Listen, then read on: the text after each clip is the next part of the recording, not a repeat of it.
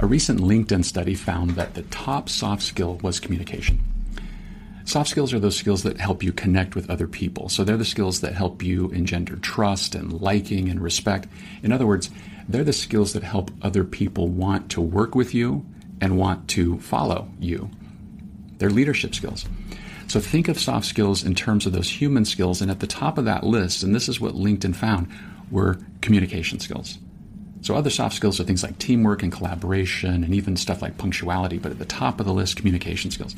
This survey just confirms what we've known for a long time. In fact, decades ago, there was a study done by Harvard, Stanford, and the Carnegie Foundation, and it found that 85% of your ability to advance in your career is based just on your soft skills. Only 15% is based on your hard or your technical skills.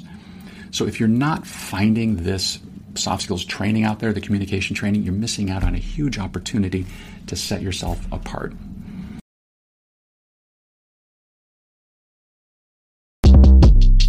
Shortcast Club.